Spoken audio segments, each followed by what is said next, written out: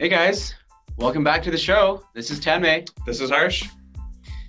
How's your week going, Harsh? Pretty good? It's been great. How about Nothing yours? too crazy going on? No. We had a fun trip, right? We talked last episode about going to Leavenworth. Yeah, we made that a happen. great time. That Yeah, was a great time. it was a beautiful drive, very foggy drive through the mountains. I think we got there around 11 o'clock.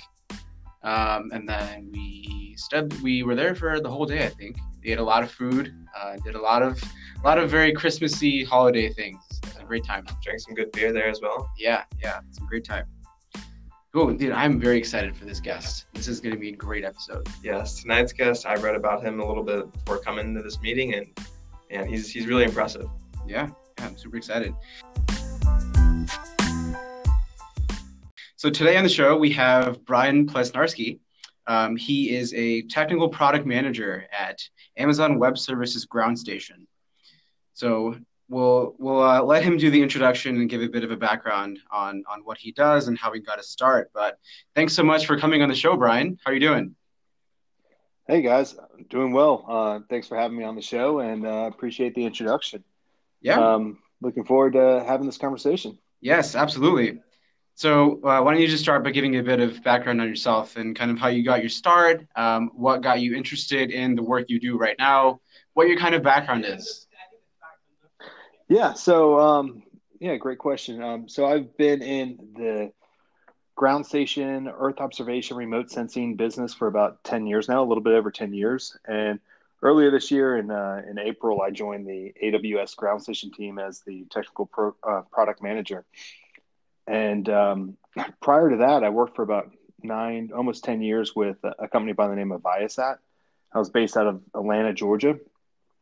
And that's kind of where I got my start in the satellite industry, and grew to love the opportunities that the satellite industry brings, and along with the challenges and the rewards too. So it really goes kind of all the way back to high school and college days. Coming out of high school, I wanted to follow my older brothers to college. You know, I was always looking up to my older brothers at that time, as any younger brother would, right? Yeah. And wanted to follow them to the same college that they went to. They both my older brothers attended Auburn University in Auburn, Alabama. So as I was coming out of high school, I was mostly just into sports. I played tons of soccer and football, and that's where I spent most of all my free time. But academically, I was really strong in both math and science, and so credit to my older brother. He really pushed me to look into going into a engineering career, or at least getting an engineering degree. He always felt that with an engineering degree, a strong technical degree, you could effectively always have job security and find a good, solid place to work through the rest of your career, no matter where you ended up. Yeah. So what did you study in college then? Yeah, so it just turned out that luck was on my side, and Auburn was opening up a new curriculum at the time by the name of wireless engineering, and this was all being set up by an Auburn alumnus by the name of Samuel Ginn. And Samuel Ginn, as if you're familiar with the wireless industry, he actually had a very strong and impressive career as a CEO and other leadership positions, but CEO of Vodafone. And at the time, coming out of universities around the world, that people with electrical engineering degrees or computer science degrees did not really understand RF technology or wireless communication very well.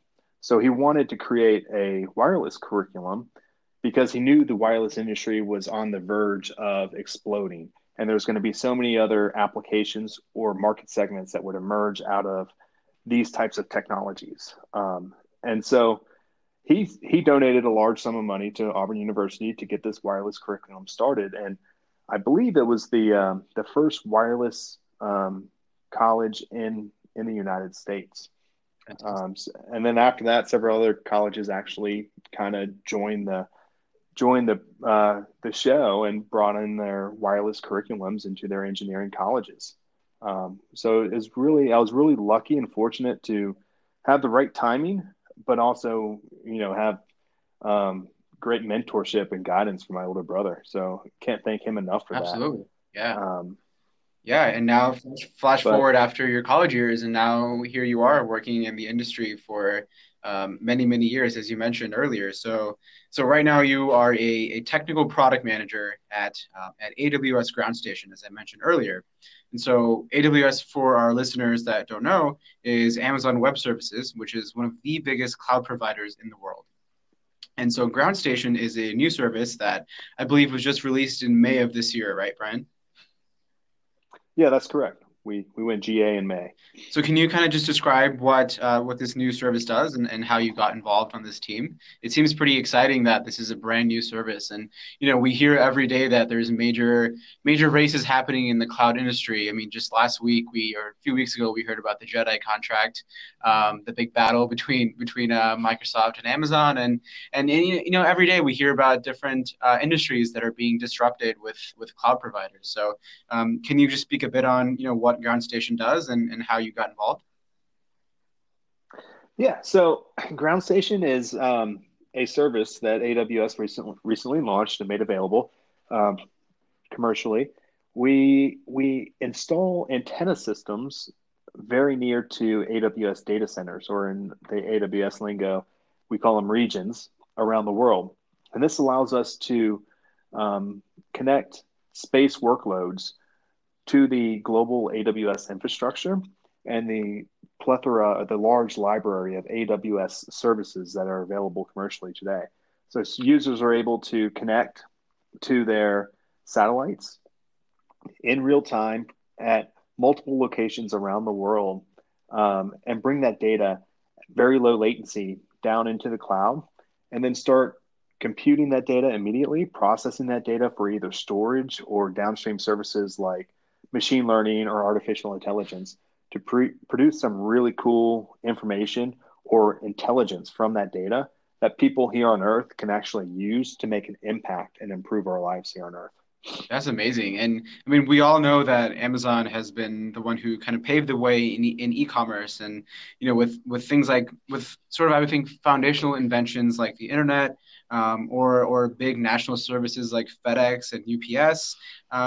It's often the case that people could argue that Amazon has been so successful because of foundational services like those. And similarly, AWS, as you just mentioned, there are a plethora of services. There's 150 or so counting services for cloud computing, and so Amazon Web Services has been kind of the pioneer in that, and now it's the backbone for so many larger companies that are running their entire infrastructure on Amazon, whether that is Netflix or any other large provider. So in that sense, how do you think Ground Station plays a role in sort of paving the way for the next wave of innovation with satellites and with the space industry?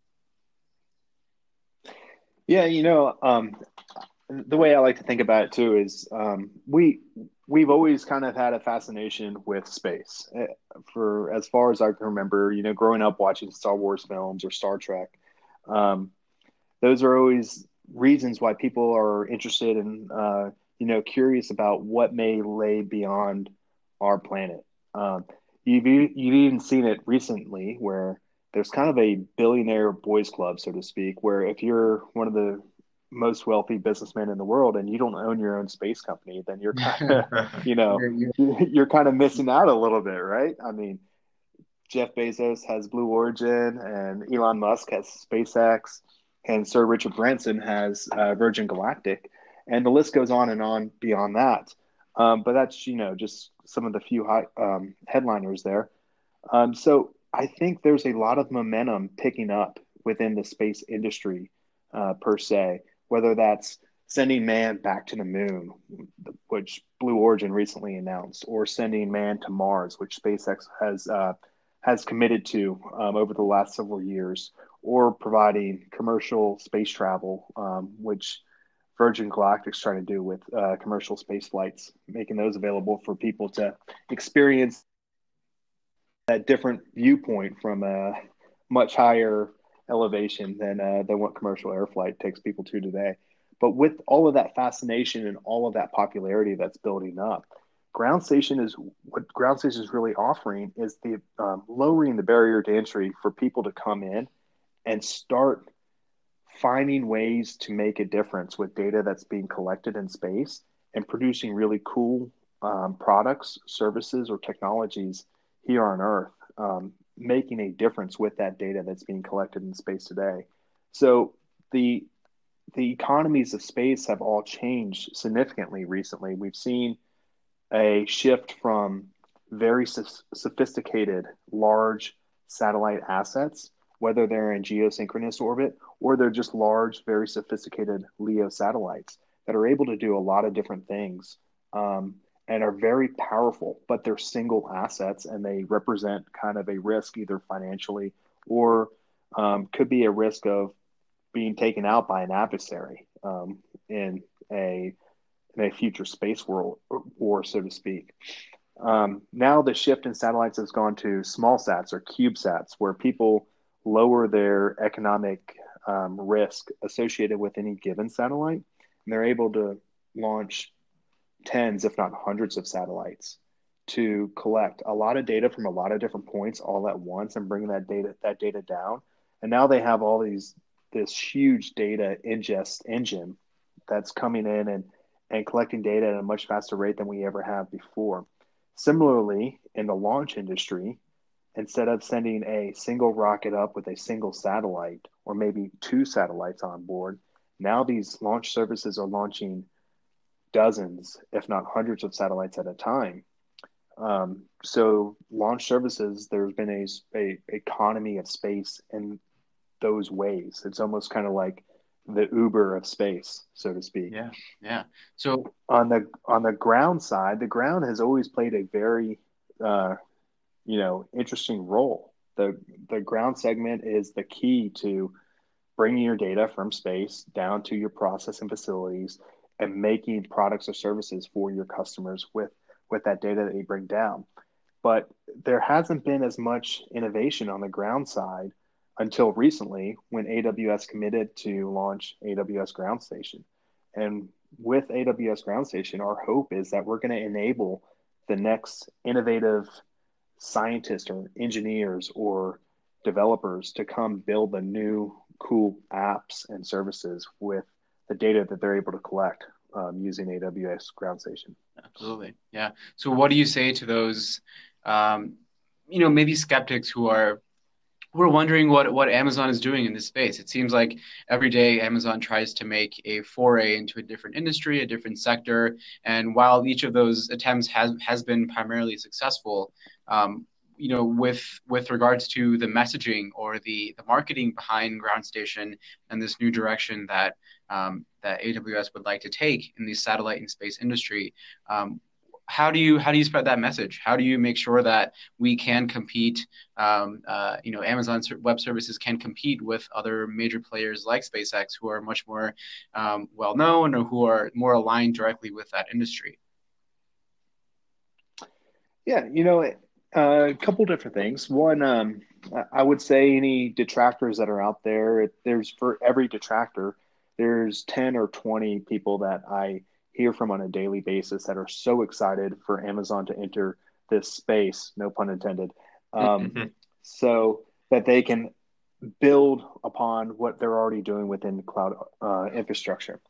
And secondly, Amazon has a really unique culture of building. I mean, we're a company full of builders. We start off very small in whichever area we go in. We start off with what's called an MVP or a minimal viable product. And from there, we constantly obsess about the customer and build in new features and new capabilities to the product or service so that customers are continuing to be excited to build more and more and more with that given service. So I'm, again, fortunate enough to be in the right place at the right time. I'm, as a technical product manager for AWS Ground Station, I'm actually in charge of that roadmap, that technical roadmap for our service. So I get to interact with customers, interact with developers on our team to figure out what new capabilities and features we're going to offer as part of our service going forward. Wow, Absolutely. that's exciting to hear. And speaking of being at the right place at the right time, it sounds like the small satellite market has sized at nearly 3 billion in 2017 and is expected to more than double in the next 5 to 6 years.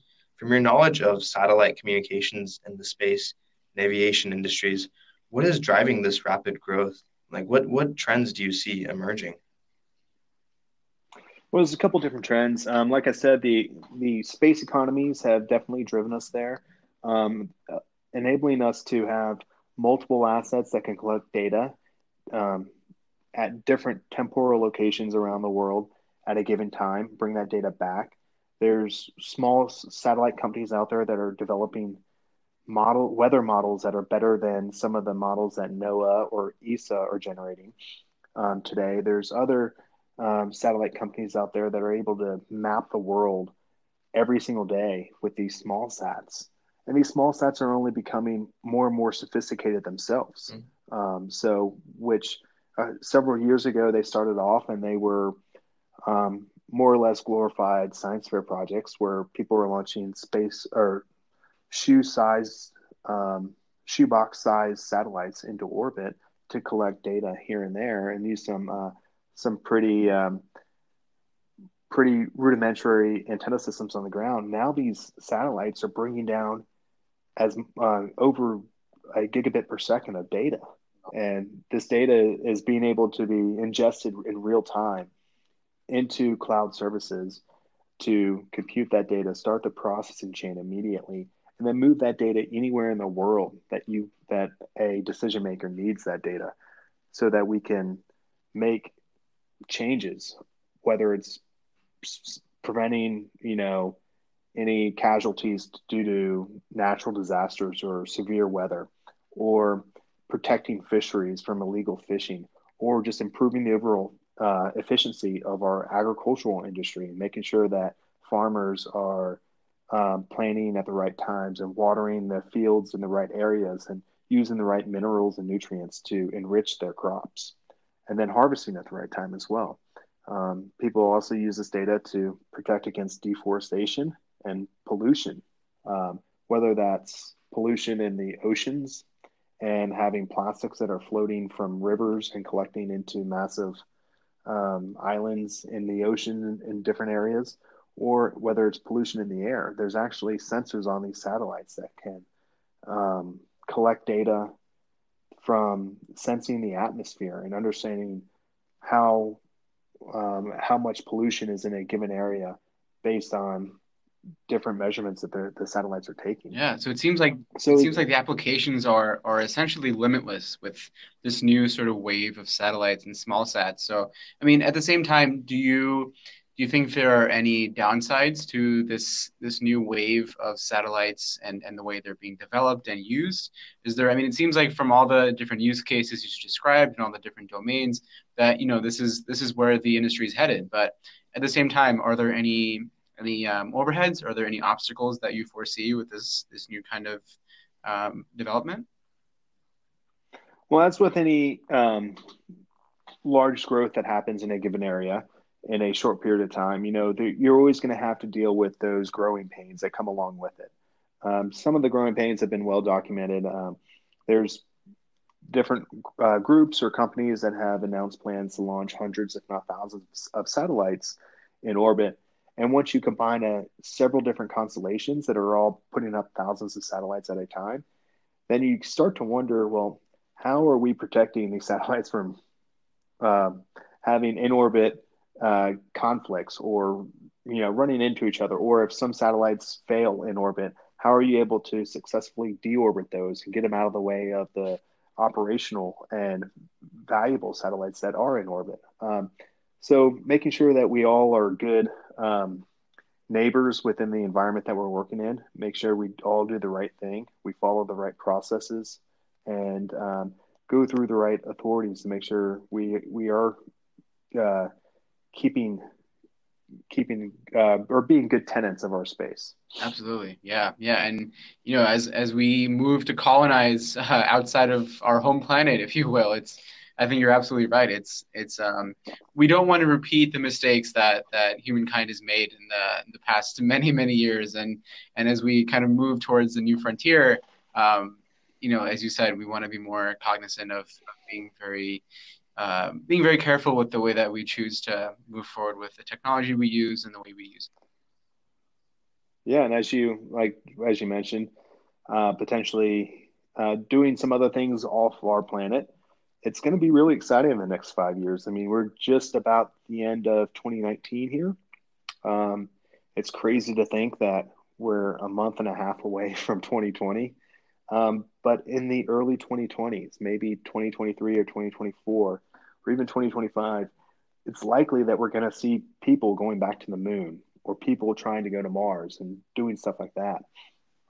It's going to be really interesting in these coming years what we see. Yeah. So speaking of sort of a 5 year outlook, kind of a different question, but do you think that we can achieve something like worldwide internet connectivity? I mean, I know that companies like Facebook have their own projects where they're working on using things like satellites with Internet.org and different other projects to accomplish this problem of having the entire world connected to the internet. So, I mean, what are your thoughts on that? A couple different thoughts. So I've definitely worked with several companies that are also undertaking this endeavor. Um, there's companies like O3B out there that are their sole mission. I think now they're an SES company, but their sole mission was to provide internet connectivity to the other 3 billion people that were underserved in remote regions of the world. Um, they've taken on some efforts. They've been highly successful in what they've done with their MEO constellation, and they're actually launching new MEO satellites here in the near future as well to continue their mission. There's companies like OneWeb or LeoSat or SpaceX, for instance, that are launching hundreds, if not thousands, of LEO broadband satellites that are going to orbit the Earth in a kind of organized fashion that provides kind of like a neural net of LEO satellites that provide satellite connectivity at any point on Earth. Um, Anecdotally, I'll say this: I've been fortunate enough with my career. Early in my career, I spent a lot of time as a field engineer, traveling around and being the lead technical individual on site for a remote ground station installation. One of the places that took me was down to Antarctica. Now, I was down in Antarctica for several months, 1 year over an Antarctic That's summer. awesome. And even down there, we had connectivity to a satellite to backhaul data from there back to mainland or the rest of the world so that we could process that data and use that satellite imagery for other good purposes. Yeah, that's an exciting time. So, I mean, I was a huge space nut, or I was very intrigued by NASA and the Apollo missions and everything back when I was growing up. And I think as we've kind of talked about the trends and the satellite communications industry, I think we're truly entering a new era for the space industry, and I think it's going to be super exciting, as you mentioned, to see how things unfold over the next 5 to 10 years and see how much more we can do with the knowledge and the data we've already captured up to this point, and see how we can apply that for different scenarios and for bettering a lot of the grand challenges that are pressing on the planet right now. Yeah, and kind of to segue things back to ground station, what do you think is the next big challenge you're looking to tackle at ground station? Yeah, so as we continue to build out our initial global network, one of the big challenges we're looking at is how do we scale from here? So we're able to, install these antenna systems at or very near AWS data centers. What's the next step from there? We're not going to be able to put hundreds of antennas at each one of these data centers. We'll have certain constraints that we're dealing with there. How do we scale from there? So So some of the next big challenges that we're undertaking, especially as a product team that I'm leading, is we're looking to see what types of technologies are available that allow us to scale and be flexible to the various types of missions out there, Mm-hmm. but at the same time continue to focus on our customer needs and making sure we're obsessing over them and adding extremely rich features and capabilities to the service on a regular basis that um, that makes our customers happy and makes them want to keep on using our service. Absolutely, yeah. Yeah. And so, as you mentioned, with this rapid rate of development and how quickly your team is growing, obviously that's a call for more talent, a call for more people with the expertise and the willingness to really dive deep into these big problems. And so with that, we were kind of looking before the show at kind of what's out there, what's been done thus far, and one of the things we found is that NASA. Back in 2016, gave out more than $8 million actually to about 50 teams of undergraduate students to conduct different projects for hands-on flight research and for satellite communications. So, what's your message to aspiring students and to aspiring young people who have an interest in this field and maybe even not an interest, but just more so the right skill set? What's the kind of messaging that you would give them to bring them on board to not only your team but to this new wave in general and get them excited about the next wave of innovation? Yeah, I think the key word that you said there within what NASA has donated, um, the amount of money is not necessarily important, but the ability for people of various ages, whether they're undergraduate students, they're high school students, or they're postgraduate students, that are able to get hands on research and training or activity done. The thing that I really resonated with personally, the reason why I've been lucky within the different roles that I've held throughout my career is early in my career, I was building these ground stations with my hands. So I really got to understand them from soup to nuts, the entire system design. I understood them so well that my next role after I left being a field engineer, I became a system engineer that was designing these systems.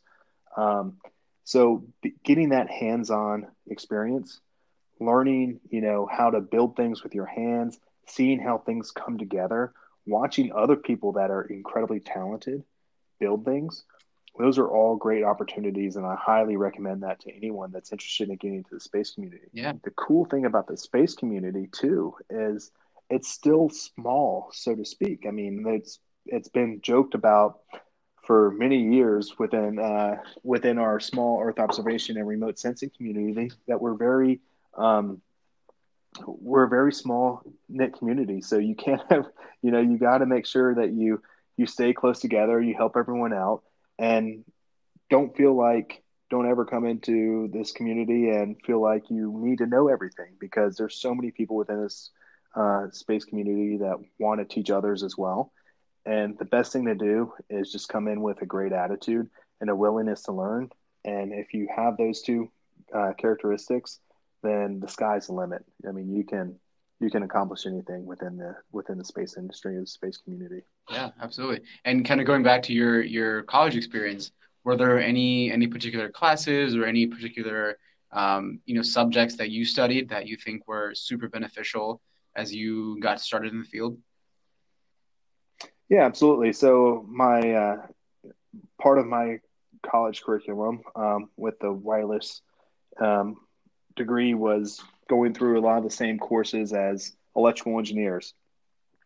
So learning how to build those hand radio sets or learning how to build different circuit boards for various applications was kind of the start of everything for me. I got to start building things in school, learning on the fly, understanding how um, physics works, and going from there. And just always coming in with a good attitude and a willingness to learn and listen to other people, because you're never going to be the smartest person in the room, but there's a lot of other people that you can learn from. So just listening and learning from everyone else that you end up being surrounded with is one of the best ways forward. Yeah, definitely. I think that's great advice. And I mean, looking back to my college years, which were not too long ago at all, I think the same sort of principles applied, whether you're studying English or computer science or mathematics, whatever it is. I think, a key to being successful in your field is, as you mentioned, just having an open mind and being comfortable with the fact that you may not be and should not be the smartest person in the room, because the minute that you sort of find yourself being too comfortable, your maybe your drive or your motivation starts to become stagnant. And for something as exciting as this satellite industry or space industry, I think that's the one thing that should be the exact deterrent. We should be looking for people who are super excited and are being comfortable with the fact that there are so many unknowns as we move forward with it.